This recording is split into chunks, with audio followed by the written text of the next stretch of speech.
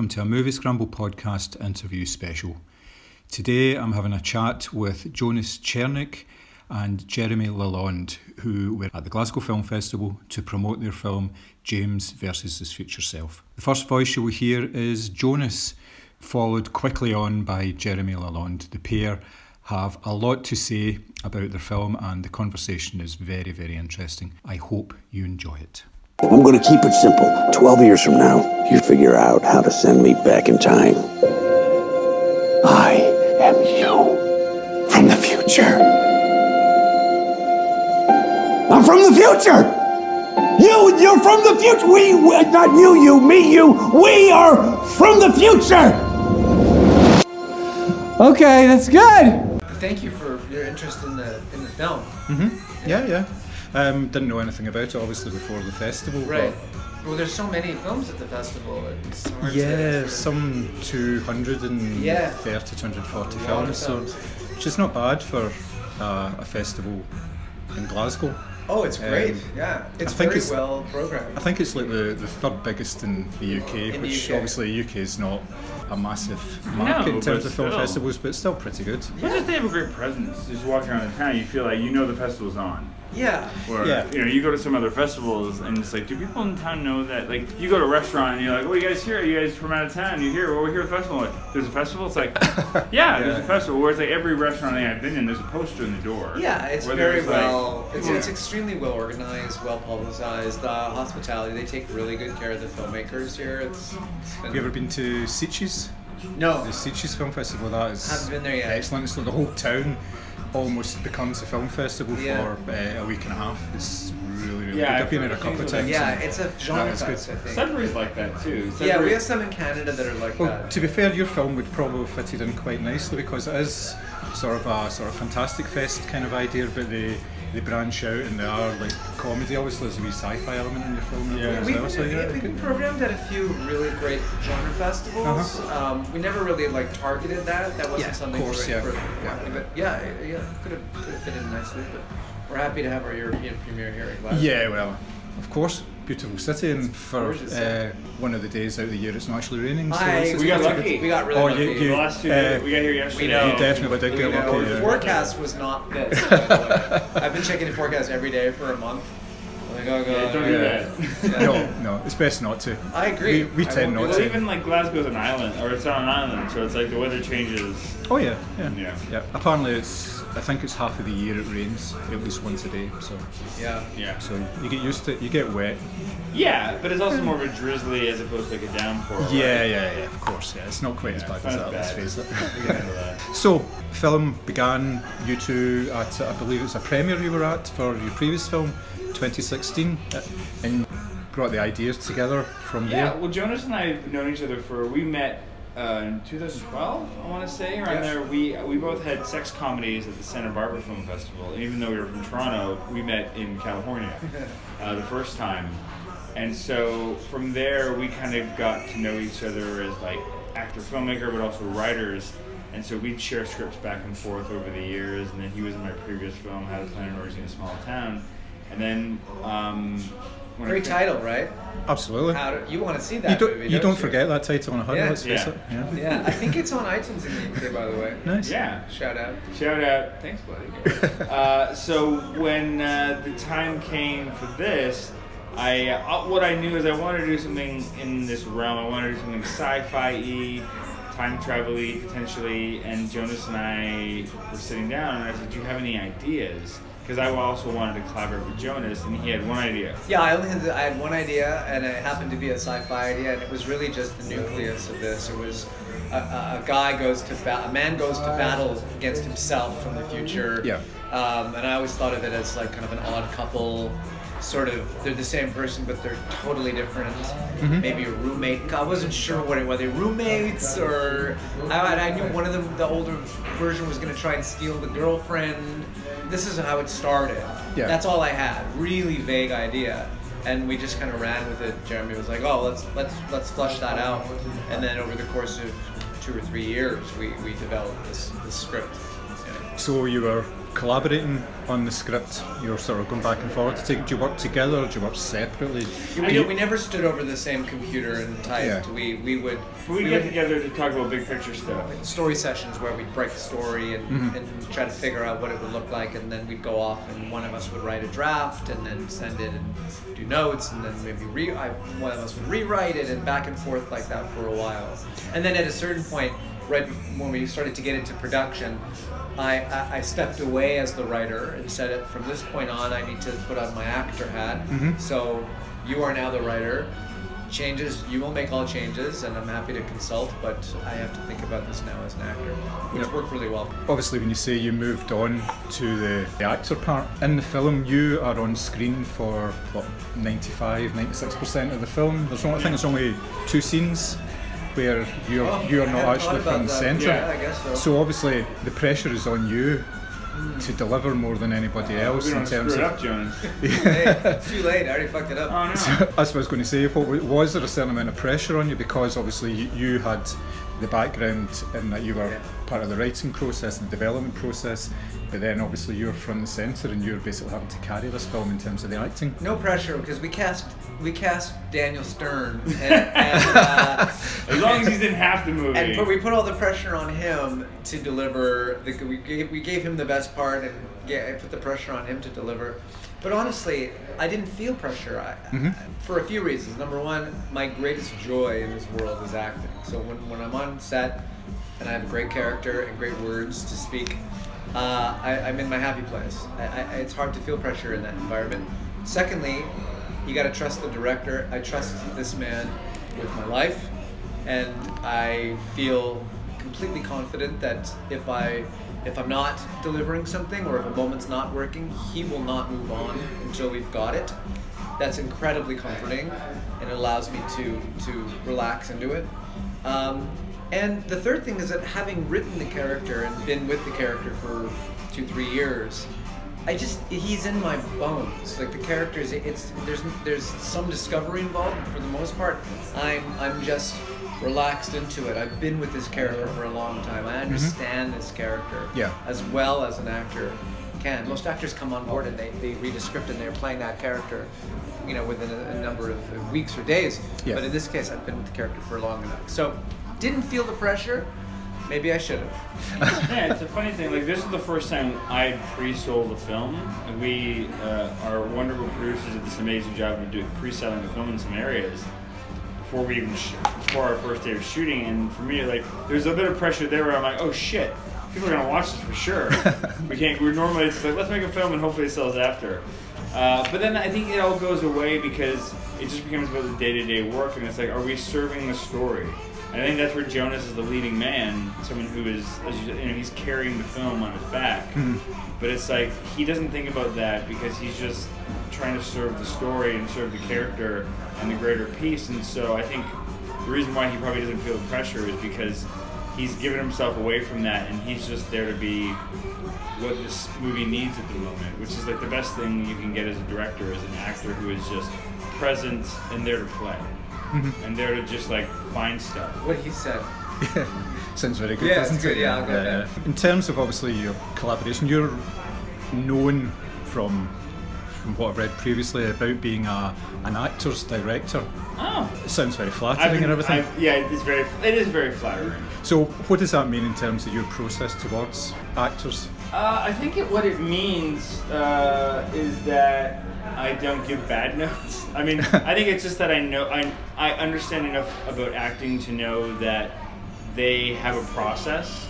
I know different actors have different processes, and it's not about me trying to get a specific thing out of an actor, but about trying to find a real moment, the truth of the situation, and giving them the freedom to find it, but also like knowing when to step in and give little cues and little help, but not to dictate a performance, because I don't believe in that. I worked with one actor who's a great actor once who was just like, I just want to get it right, and I told him, I was like, there's no such thing as getting it right. We're just trying to find stuff. Yeah. And if it's different every time, that's okay. It's like, but I don't believe you can get it right. I believe you can find things, and sometimes it's about, sometimes it's hard, I think, for an actor to do all the the levels the scene requires in a single take. And so in my brain I'm also an editor, so it's like I know what moments I need. So as we're going through takes, we'll do a take in this vein, knowing that I'm going to use this part of this take for this, but then I need a different ramp up for something else. And some actors, they can do that whole thing and they can go through a big long scene and be able to get to all those places in one. But if you can't, then it's about breaking it down with them and finding those moments individually. And that doesn't mean the actor is better or worse. It's just some different actors work differently. And so your job as a director, I think, is to figure out how your actors work and how to best work with them so you can serve their vessel. Yep. Okay. You know, and there's no good or bad thing about it. It's just knowing that everyone works differently, and how do you work with each individual actor and not treat all actors the same way, because you can't. No, different beasts entirely. How does that work with yourself then? Obviously, you obviously work with Jeremy. Sorry, that's a terrible slip. On a couple of occasions now. But how does his approach differ to approaches that you've had with other directors and other projects? Is it all in is it a very individual thing depending on the project, or is there almost like a type of director that you have? There is the sort of the more actors director, there's more sort of director that sort of stands back more and deals with sort of the overall picture, and the actors are just part of that. Yes. So yes, that there's a range. Yeah. There's a spectrum. and literally. It's a he little is on cruel. the spectrum. Yes, yeah. No, and my favorite directors are the ones who aren't intimidated by actors, who know how to talk to actors. And a lot of directors, and even good directors, don't really know how to talk to actors and are comfortable talking to actors. For me, the best collaborations are directors who are not afraid to get in there and talk to the actors, who have a very specific vision. They know what they want, but at the same time they're open to this discovery process that Jeremy's talking about. That's the sweet spot for an actor. You want a director, you want to feel like your director knows what he's doing, has the big picture in mind, but also is open to change and trying new things and experimenting. And I also find that I've worked with the same director several times. A number of directors I've worked with multiple times. And I like to do that. I feel like the better a director knows me, and not just me as an actor, but me. Yes, of course. Yeah. Yes, the more trusting I am, and the better they're able. Like Jeremy knows my tricks. He knows my shortcuts. He knows when I'm being lazy as an actor, and he can respectfully and tactfully, point that out or gear me away from it. And that's what I need. That's what I want. It's ideal for me. I don't have to do all the work. I can let him do a lot of the heavy lifting, and I can just be. Yeah. But to speak to that too, is just like, I think the best relationship a director and actor can have with each other is they both trust each other. Yeah. So I can trust you to walk. I think to give it a metaphor, I want to create an environment where my actors feel safe on the tightrope, because I'm the net that will catch them, and they don't have to look down. They don't have to worry that it's there, and it's like they can just they can try something more dangerous that maybe is uncomfortable for them, but that we're not going to use it if it's bad, but also that might inspire something new. We're not scared to try different things, even though I might have something specific in my mind. I want to know what they're going to bring to it, because that's why they're there. Yeah. Okay. So continuity within sort of cast and crew is very important to you then, because it creates a sort of a shortcut then. Sure, shortcut. Yeah, that's the best way to say it. Is a shortcut. Well, you just know each other and you know your tricks, and you kind of know what you can push to. And I find that I think one thing that I get the actors director comment too is because I put the time in getting to know the actors. And so I'll know there's part of their personalities that I haven't seen on screen yet, but I can get out of them in a performance. I think a lot of times people have seen my stuff that certain actors have been in, and they're like, I've never seen that side of that actor do that before. Or that side of them, and I'm like, that's because you've never seen them.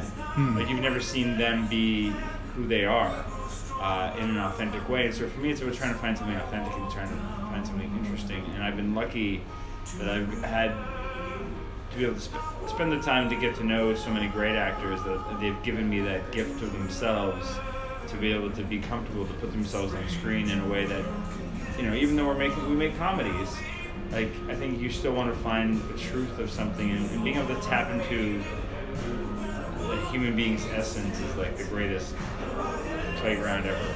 Yeah. I mean, as you say, it's a comedy, but there are elements in it where it's got to be rooted in something. There's some real sort of like sort of dramatic elements to it, and some quite sort of hard sort of truths in there as well about not fulfilling the promise of a relationship and things like that as well. So yeah, it's nice that you can encapsulate that in a comedy. It works very well in this case. I really thought it was very good that way. You've used the same composers on a couple of occasions as well. Now there's two composers in this. Did they work together, or were they doing separate pieces? Yeah, so Ian and Steve, who are amazing, and they were just nominated for two Canadian Academy Awards, one for original score and the original song which plays at the beginning of the movie. This is the second time I've worked with them. They also did my previous film, The Go-Getters. They're magic. I'm a very amateur musician myself, and so what was really amazing about working with those two guys is they're guys that they come with. It's very similar to the relationship of working with an actor and any creative person. I find a lot of these relationships are very similar. Where I want to kind of see what they bring to the table. And I'll throw in a little bit. I think like the note I gave them, it was like we wanted it to have, especially that opening song. I was like, I kind of gave them the only note I gave them off the top was like, I'd love to be there. Like, what if Brian Wilson did the score for Blade Runner? This is kind of the note I gave them, and they were like, I was like, do that. I mean, it's incredibly specific, but it sounds incredibly difficult. Yeah. And to their credit, they kind of came up with. Oh, they nailed it. They nailed it, yeah. I think. And so, but what was fun is like they've got this great little studio in Toronto, and I would be able to pop by at night or whatever, and you know, I'm the kind of person that can jump on an instrument and be able to like, hey, I love what you're doing here. What if you like just? And I'll do a very bad version of it, and add this kind of thing to it, and they'll riff on that and make it better. Or like in the opening song, we were playing with this thing, and I was like, what if there's like, and I go woo woo, and then Ian's recording me, and then just being able to play with them was really nice. I don't want to give myself any credit for that, but it's like it's just more like it's very much like working with an actor where it's like you got to go in and you got to play and you got to challenge each other, but they're also like two guys that are incredibly hard on themselves, and they'll do something and we'll listen to like, this is incredible, and they're like, nah, I hate it, I can do better. And it's like to work with people that are just like wanting to constantly outdo themselves is such a great gift as well. How early in the process do these guys come in? Did you have them, for instance, did they see the script so they can get an idea of it? Yeah, because I worked with them before, I knew I wanted to work with them on this as well. They read the script. It wasn't like they have any major notes like that, but they can start thinking about themes and just like sounds and stuff. But we brought them in, I think they saw like the first cut of the film, just to give them a sense of it. And I had some temp score in there, which I'm kind of, I put in because I think like your test audiences need it, but I almost wish I could strip it out with the composers, because it's the same as like, I don't want to give an actor a note before they do a scene for the first time, because I want to see what they're going to bring to it, and I don't want like my bad initial thoughts to cloud them. But I also tell the composer, I'm like, when you listen to the temp score, know what's in there for like an audience. It's written in sand. If I'm over here doing something red and you come in going, actually I think this song is green, do that. Like, go in the opposite direction I'm going. Go by your instincts. I really, really respond to like, and that's the same with an actor. It's like, just because the scene is written dramatically, try playing for comedy. Maybe it'll play better. Like, let's try different things. I'm willing to throw away my bad first idea in the risk of trying to find something unique and new. Too, right? That's you always hear about directors falling in love with the temp score, and when it comes to it, they basically ask the composers to do something that sounds mimic it. That it's not exactly like that, but it has that certain feeling, and there's very famous occasions like Stanley Kubrick, for instance, who liked his temp music for 2001 so much he just used that rather than the scores written for it. So I take it you can separate yourself from that quite easily because you know it's just part of the process? He can, but to his great credit, there was one song he put a pop song, Sheryl Crow song in the middle of the film that plays from beginning to end over like a key sequence. Yep. He used it as a temp track, and when myself and the other producer in the film, Jordan Walker, when we watched the first cut, we were both in tears, and we turned to each other and said, like, we have to get that song. And that was the only piece of music I think that remained from the first cut. He says, to my credit, it's the producer's credit for getting the song. It's easy for me to like put in an amazing iconic pop song, but on a low budget indie film, it's like it's the producer's. But a song like that by notable artists wasn't. But a song like that, where lyrically, musically, everything, thematically, tonally, it just 10 out of 10 on every category.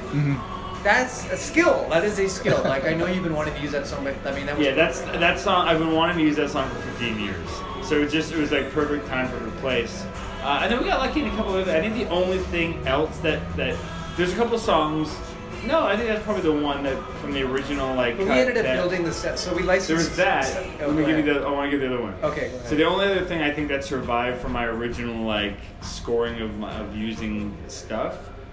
Although we did our own version of it, was the one bottle of pop during the brother and sister drinking montage. Yeah. I put it in thinking everyone's going to give me a note saying they hate this. And we like that. Everyone loved it, and so our Ian and Steve, we redid it, and actually the people singing that song are his wife, me, and our kids. Yeah, we got our song. And that was Ian, our composer's idea. Yeah. Was let's definitely use one bottle of pop, but let's get some kids in. So his son, your kids, my kids, they all got into the studio and sang it. So that's really nice, fun. yeah. That's excellent. Obviously, I haven't touched on your supporting actors yet. Touch them. Yeah, please touch them. Appropriately. I was interested in the way you introduced the two of them in very sort of different ways. Daniel Stern was introduced in a way that it was almost like an action scene, if you like falling into the dumpster and all that sort of stuff. But it didn't give very much away about his character. It was sort of the bare minimum, obviously, so that could be developed. But Frances's introduction was just spectacular because within one very short scene you got exactly what she was like, and that didn't change throughout. I thought that was really good. Was that a deliberate thing on your part that you wanted to kind of introduce them in different ways? Because you could have introduced Daniel's older James character in pretty much the same way as well, like, there you go, this is a character, just in one short scene. I think it's intentional as far as with the introduction of Jimmy, Daniel Stern's character, we wanted an element of mystery. Yeah. We want the audience leaning forward and going, who is this guy? What's the deal here? What's the relationship? What's the backstory? Whereas with Dr. Rowley, played by Frances Conroy, it's the opposite. You don't have a lot of time with that character. You want to really establish who she is immediately. Yep. And so I think that opening monologue and the way people respond to her is very telling of the character. But we also have to give credit to the actors. Frances Conroy, she just knocked it out of the park.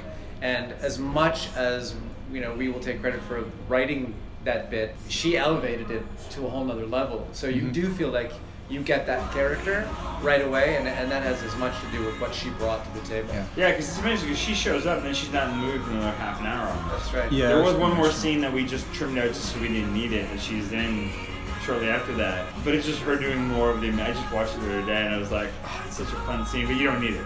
But it's just like, I miss it in the movie just because she's so great in it. But yeah, that's just the luck of like having an amazing actor. That's just the luck of working with incredibly talented actors who can create these memorable characters in seconds. Obviously, you've got James and you've got Jimmy, two characters, and I like the way that you just said at the beginning, this is how it is. You didn't explain time travel. You just said it works. Yeah. Which put it out of the way, and that kind of built your world for you, because then that was just there, so therefore you could use that to explain the differences between James and Jimmy, as in he's taller, he doesn't speak the same. But did you actually spend a bit of time working with Daniel, because obviously there's a lot of small touches in there, that certain things that you do that he kind of mirrors, and it's very kind of subtle ways, just like sort of movement and things like that, and the way they react. So there is stuff in there, but how much time do you actually spend with him doing that? So there was a period where I thought I was going to do a Daniel Stern impression for my character. So Yep. we were watching while we were in prep for the movie. We were roommates, and every night we would watch a different Daniel Stern movie. Yep. And I would take notes on how he speaks and how he moves. And I was very excited about this. And Jeremy was kind of watching me from the sofa, from the couch, and thinking. And eventually he said, "It's great that you've been doing all that research. Now throw it all away." Because this isn't about mimicry. This isn't about, you guys are different people. That's the point. Yeah. And so I appreciated that and felt like this was the way to go. And so I think what you're looking at and what you've noticed very astutely is mostly Jeremy figuring out visually how he was going to mirror us. And the physical stuff, very subtle, very little things. We're all collaborative. We all kind of came up with that in prep. Yeah, and I think if I wanted anyone to do an impression of anyone, I wanted to go the other way. I wanted it to be Daniel finding little moments where you see James sneak out. Like when he first sees Courtney for the first time and he becomes a bit blubbery and nervous, Daniel has that great moment. That's one of my favorite moments of his in the film, where he's just like kind of off his game for a bit. You know, it's just little stuff like that. But I think that was the trick, is the idea is like, this guy is someone different. And that's been one of like the real rewards of getting feedback on the film and reviews, that it kind of like let us know that nobody's bumped on that. And I think that was something we were very nervous about, with people buying that he's the older I was him. especially nervous about that. I used to have paranoid worries that like that's going to be the downfall of the movie, that no one is going to buy that we're the same person. We haven't had literally not one person has come up against this. It just works. And well, like you say, you set out early, so therefore you just accept it. Time travel spreads you, changes you. Jeremy would always say to me, "Dude, our movie's called James versus Future Self. We're telling the audience before they're paying money to come in and watch a movie. They know it's about a guy and his future self. They already bought it. They literally bought it already."